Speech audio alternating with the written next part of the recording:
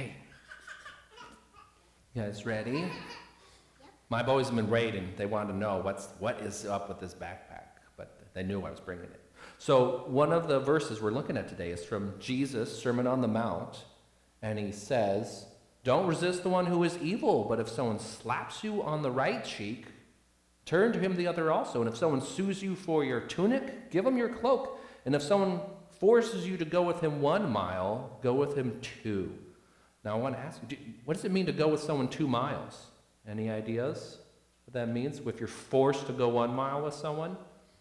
Have you heard that explained before? Ellie?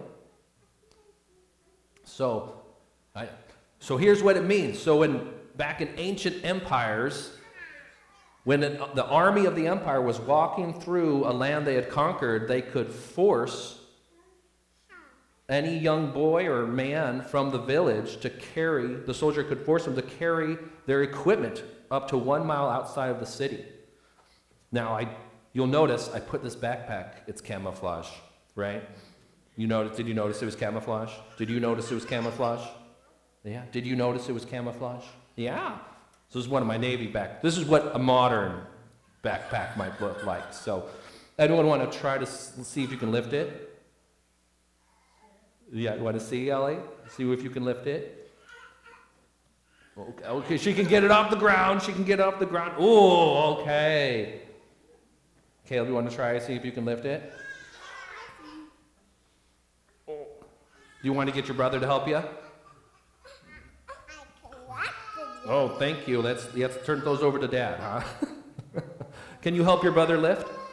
So, can you imagine how big would someone have to be? This is actually lighter than what the equipment of a Roman soldier would be. So if a Roman soldier came through Judea, they could make any man or young man from the village to carry their equipment for them up to 1 mile out of the village. And then they had to let them go and go back to their village. But the soldiers, they marched and they carried this all day. And so they could make someone else carry it for them. And so that's what that means. He's saying, hey, if someone makes you carry it 1 mile, go with them 2. Wow, that would be pretty surprising, right? Pretty shocking, pretty generous. So what does that mean for us today?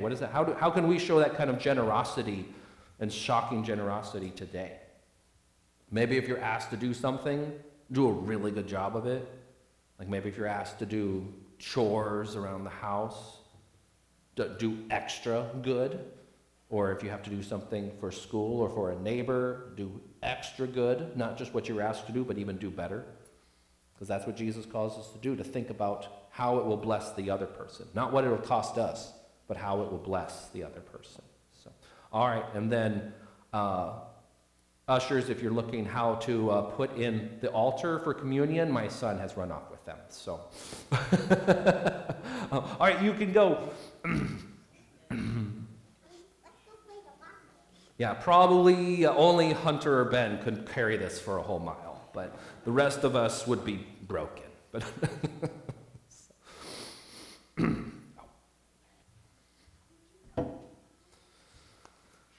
okay, we're continuing with the Sermon on the Mount, and I want to start with asking you a question.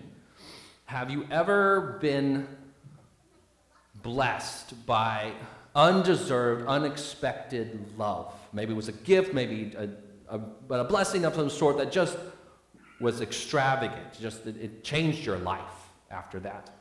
And it's something you didn't earn, you weren't expecting it. There's no reason you should have had it. I'm going to share a story from Rachel. She's given me permission to share this story.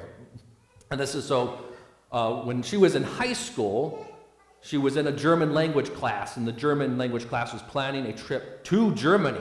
And she knew she could never go. Like, her family could not afford to send her. There was no way she was ever going to go.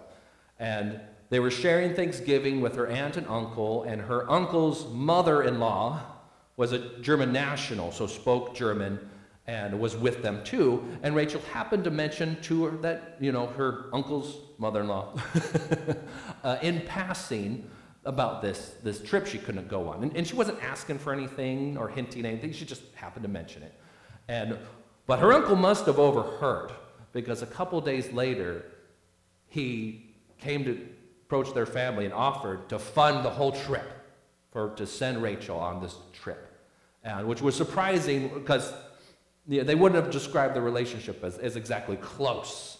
So it was unexpected, and so she was able to go on it. And so his extravagant, unexpected gift provided for this once-in-a-lifetime opportunity. And she still knows a little German. It's rusty, but she still knows more than me. But and I'm sure all of you can probably, if you think about it, you can think of a gift like this, an unexpected blessing in your life, something that was undeserved, unexpected, something you can't repay or return, and it just blessed your socks off.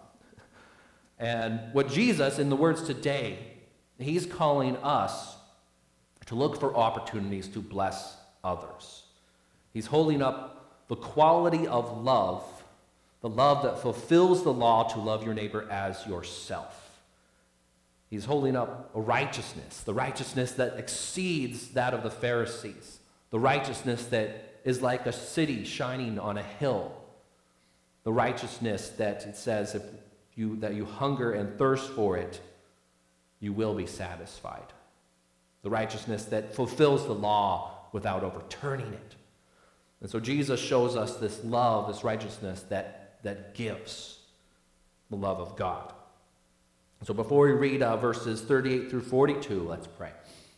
Dear Lord, as we hear your words from the Sermon on the Mount here and talking about our love and our loving, having the quality of love that gives in all situations, even difficult ones. May we hear them, take them to heart, understand them well, that we may understand your great love, and that we might be changed by your love for us and show it to the world. Pray in Jesus' name, amen. So from Matthew chapter 5, verses 38 through 42. You have heard that it was said, an eye for an eye and a tooth for a tooth. But I say to you, do not resist the one who is evil. But if anyone slaps you on the right cheek, turn to him the other also. And if anyone would sue you and take your tunic, let him have your cloak as well. And if anyone forces you to go 1 mile, go with him 2 miles. Give to the one who begs from you, and do not refuse the one who would borrow from you. And so Jesus, at the start here, first verse, he's quoting from the Old Testament law when he said, an eye for an eye and a tooth for a tooth. And we heard those words earlier from Deuteronomy 19. But they're also taught in Leviticus 24, verses 19 through 21, which says this, if anyone injures his neighbor, as he has done, it shall be done to him. Fracture for fracture, eye for eye, tooth for tooth. Whatever injury he has given a person shall be given to him. Whoever kills an animal shall make it good, and whoever kills a person shall be put to death. Now this judgment was meant to be not to be carried out by the injured person or their family. It was meant to be carried out by the civil authorities of their town or of their tribe. So this law is meant to ensure that justice is done, that it's proportionate to the harm, and that it's not excessive in its vengeance. It's also meant as a deterrence, as we read in Deuteronomy 19. So you shall purge the evil from your midst, and the rest shall hear and fear, and shall never again commit any such evil among you. So Jesus here, he is not challenging the justice of the Old Testament. He's challenging the sin in the human heart that looks for any opportunity to hate, any opportunity to withhold love, any excuse to withhold charity. He's saying even when you have been wrong, that does not justify you hating the other person. Jesus calls you to be filled with a generous love that gives, that does not return evil for evil, but overcomes evil with good, and is always looking for opportunities to bless. So first Jesus said, do not resist the one who is evil. Do not resist the one who is evil. That is a hard statement. In fact, when Al came to me before the service talking about our readings here and talking about, well, okay, this says tooth for tooth, and this says overcome evil with good. It's kind of might you do a full head spin there between those two. So how are we to take this? Do not resist the one who is evil. Well, based on what Jesus has already said in this same sermon, we know Jesus is not giving a new law. Jesus did not come to abolish the law, but to fulfill it. So he is not overturning the commands to strive against evil. Also, if we were to take this legalistically, well, then you could never oppose evil. And you would just continually empower evil, and cruelty would reign because you just constantly take it. I mean, if we were to take this legalistically, then that would even mean that the victim must stay with their abuser, and so on. So Jesus, he is teaching us how God's love is lived out in a world filled with evil without being corrupted by that evil. So wrong done against you is never an excuse to retaliate with wrong. Disciples of Jesus show love to all, even to enemies who oppress them. And the scriptures that teach about resisting the forces of evil, they remain in effect. 1 Peter 5, 8 through 9. Be sober-minded. Be watchful. Your adversary, the devil, he prowls around like a roaring lion, seeking someone to devour. Resist him, firm in your faith. And Proverbs 28, verse 4. Those who forsake the law praise the wicked, but those who keep the law strive against them. So those who uphold God's law will strive against the wicked. But we strive in the new way taught in 2 Corinthians chapter 10, verses 3 through 5. For though we walk in the flesh, we are not waging war according to the flesh. For the weapons of our warfare are not of the flesh, but have divine power to destroy strongholds. We destroy arguments and every lofty opinion raised against the knowledge of God. And we take every thought captive to obey Christ. So truth and grace are your most powerful weapons against evil. Jesus is not saying you cannot resist evil in any way, shape, or form. He is saying don't resist evil with evil. You always have the right to defend your home, your family, your person, your life, your property. What you cannot do is take the law into your own hands and act as a vigilante, act as judge, jury, and executioner all in one. On the other hand, we definitely encourage these institutions are good, so Christians should be in the police force, should be in law practice, should be in government, because God's given these things, these institutions, to punish evil and to protect good. So you personally should not be judge, jury, and executioner, but there should be Christians doing these things in where they're authorized. So get back to us. When you are wronged, your first response should be to entrust yourself to God and to his justice. And when you seek justice, it should be primarily for the good of your neighbor, not primarily for getting even. So seek justice so that evil will not be repeated, so that no one else will be wronged in the way that you were wronged, so that your neighbors may live in peace. And every person naturally protects their own personal rights. You don't have to teach anyone to do that. But even if every person in the world could adequately protect their personal rights, you might have justice, but you would not necessarily have love. But what if every person said to their neighbor, I will seek justice for you, and I know you will for me? What if we all resisted evil for each other's sake and not for ourselves? Well, that would be justice with love. So the main point of this passage, do not resist the one who is evil, is this: The punishment for evil should come from God and from legitimate authorities. Even when you are wronged, act in love, even love for your oppressor. However, the loving thing to do may very well be to let them face the law so that they learn to repent. You love your neighbor as yourself for their good. And this is summed up very nicely in Leviticus 19:15 through 18.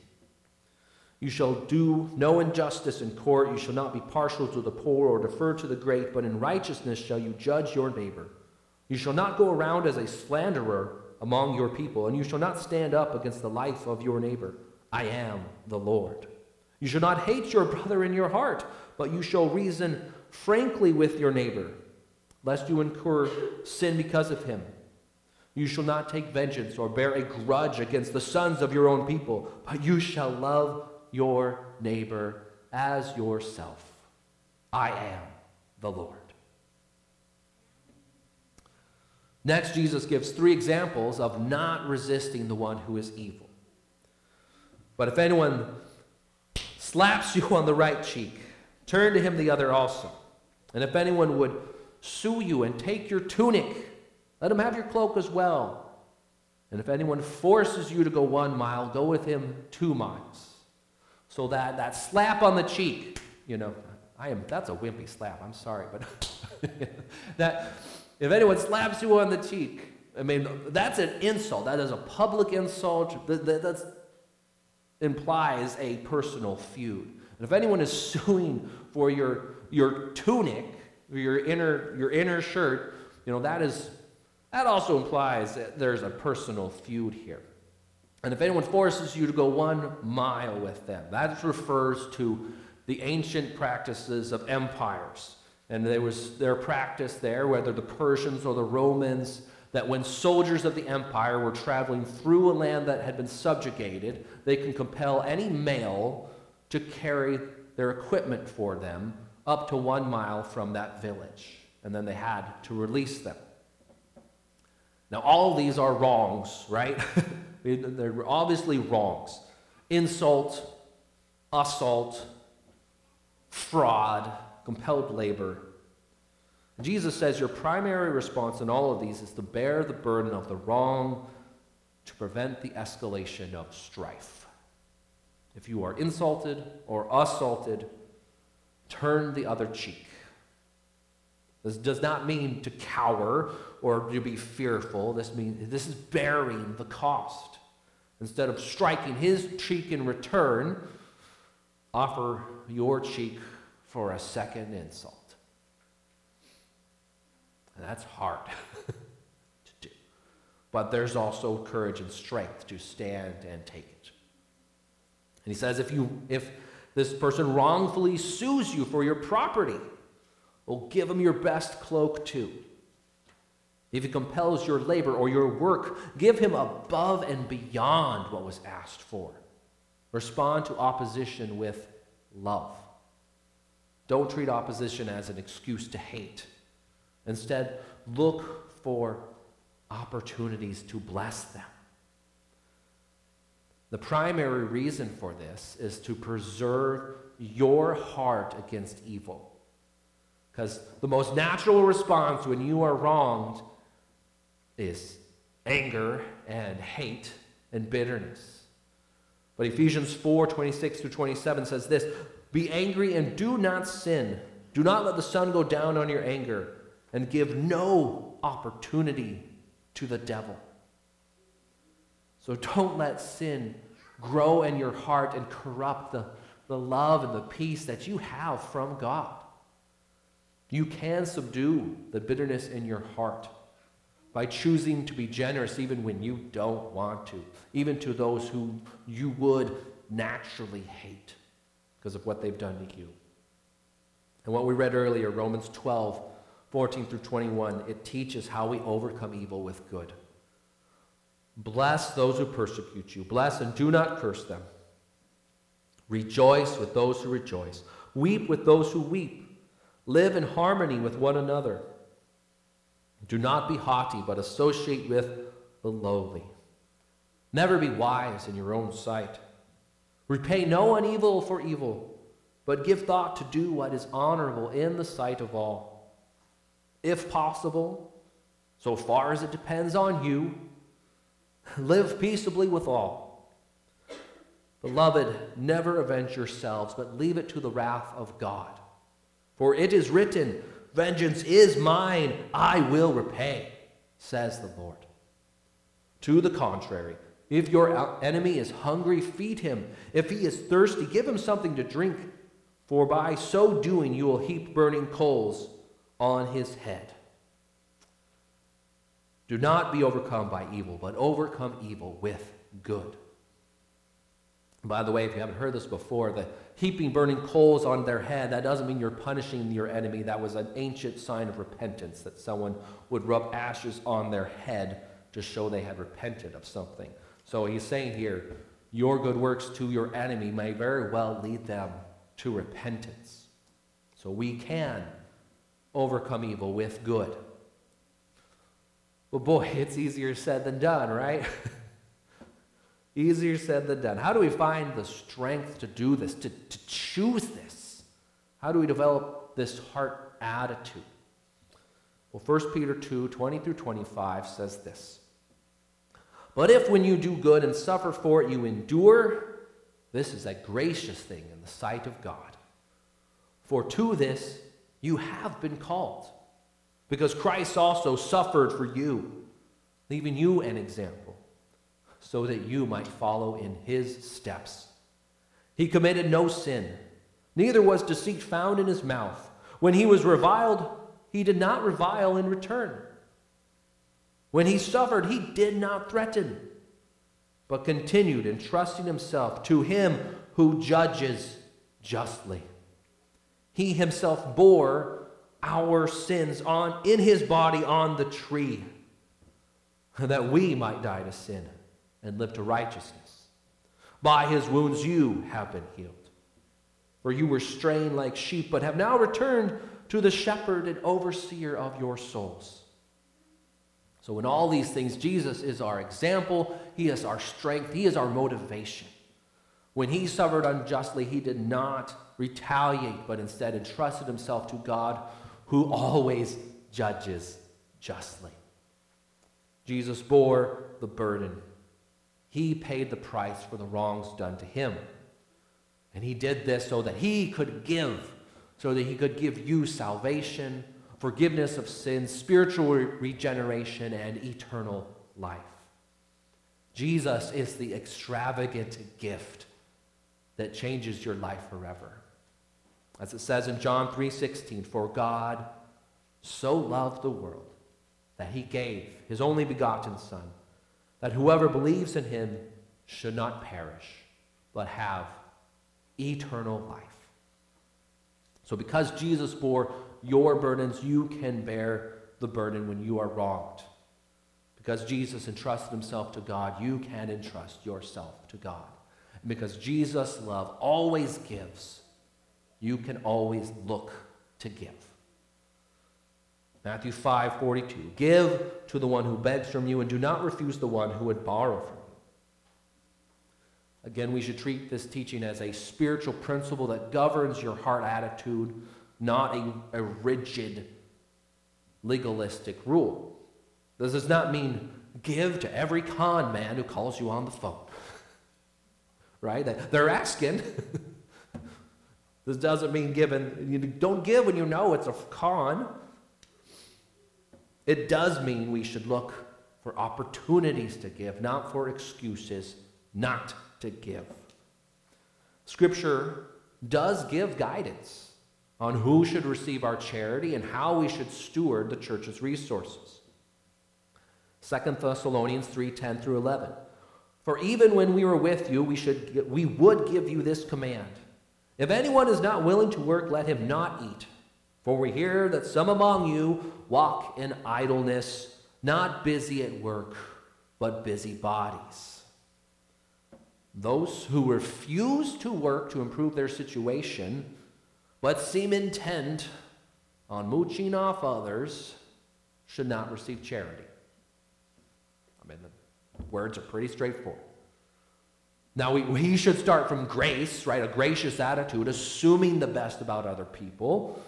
But when a person shows a pattern of unwillingness to work, to change things, even when they're given good opportunity, well, then charity should be withheld because it should be saved for someone for whom it will benefit. We're looking to change their situation, not just a one-time help. But to do this well requires that we go the second mile, that we get to know the people we are helping so that we can judge this clearly and accurately. And we are to be good stewards of our resources, to be wise as serpents and as innocent as doves. 1 Timothy 5:16 says, if any believing woman, we could just put any person in there, has relatives who are widows, let her care for them. Let the church not be burdened, so that it may care for those who are truly widows. So Paul instructed Timothy to be a good steward, to use the church's resources for those who had no other help. And if a family has the resources to help their own, we should insist that they do so. The church is not here so that families are off the hook to provide for their own. The church is to be a good steward of its resources to help those who have nowhere else to go. And this stewardship is freer the more personal it is, and more strict the more collaborative it is. I mean, if it's just you and your resources, I mean, you are free to give. But as soon as we start making it collective, it's the congregation's resources, then we need to be more mindful and more diligent to be good stewards. And as soon as the greater, more collaborative it is, the more diligent and more stringent it needs to be to use those well and not to steward them well. But the primary principle Jesus is teaching here is to give out of love. To give and keep giving, to look and keep looking for ways to bless others. And to give what you can and give in a way that tries to change their circumstances. Try to change their situation. And if it is beyond your resources, find a way to connect them with someone who can change their circumstances. And also Jesus says, give alone to those who ask. Don't refuse just because you don't expect that it will be returned. But do more than give. Dig in. Ask what it's for. Maybe they need it because they have a plan to change their situation. Maybe they're working, they're striving, they just need a help to get over the ridge. Maybe what they need is more than money. Maybe they need your expertise and guidance about how to use it well so they can actually get to a place where they're stable and flourishing. Now, it's very natural over the course of our lives for our hearts to harden against generosity because our generosity has been taken advantage of and abused so many times. But Jesus calls us to be generous, to be giving, to be that way. And we keep a heart of giving by looking at God's love for us. He has given us the extravagant gift of salvation in Jesus. He gives and never stops giving. His gift is undeserved, unexpected, extravagant, and life-changing. Because God's love gives, we give. And Romans 13:8-10 summarizes the main point here very nicely. Owe no one to anything except to love each other. For the one who loves another has fulfilled the law. For the commandments, you shall not commit adultery, you shall not murder, you shall not steal, you shall not covet, and any other commandment are summed up in this word: you shall love your neighbor as yourself. Love does no wrong to a neighbor. Therefore, love is the fulfilling of the law. Amen. Let's pray. Dear Lord, thank you for your word to us. Thank you for Jesus, our Lord and Savior, who bore our burdens, who took our burden the second mile, who took it upon himself, at the cross, so that we might be forgiven, so that we could be made new, so that you could change our situation in our heart and our life and for all eternity. And pray that we would see your never stopping, generous love towards us. And as we look at you, our hearts would be changed, and we would be generous in heart and willing to give to those in need around us. That we'd be wise, that we'd be caring, that we would have sincere, genuine care for the people around us that you've placed in our lives. And we pray that when we are wronged, we would not become bitter, but we would overcome evil with good. Pray this all in Jesus' name. Amen.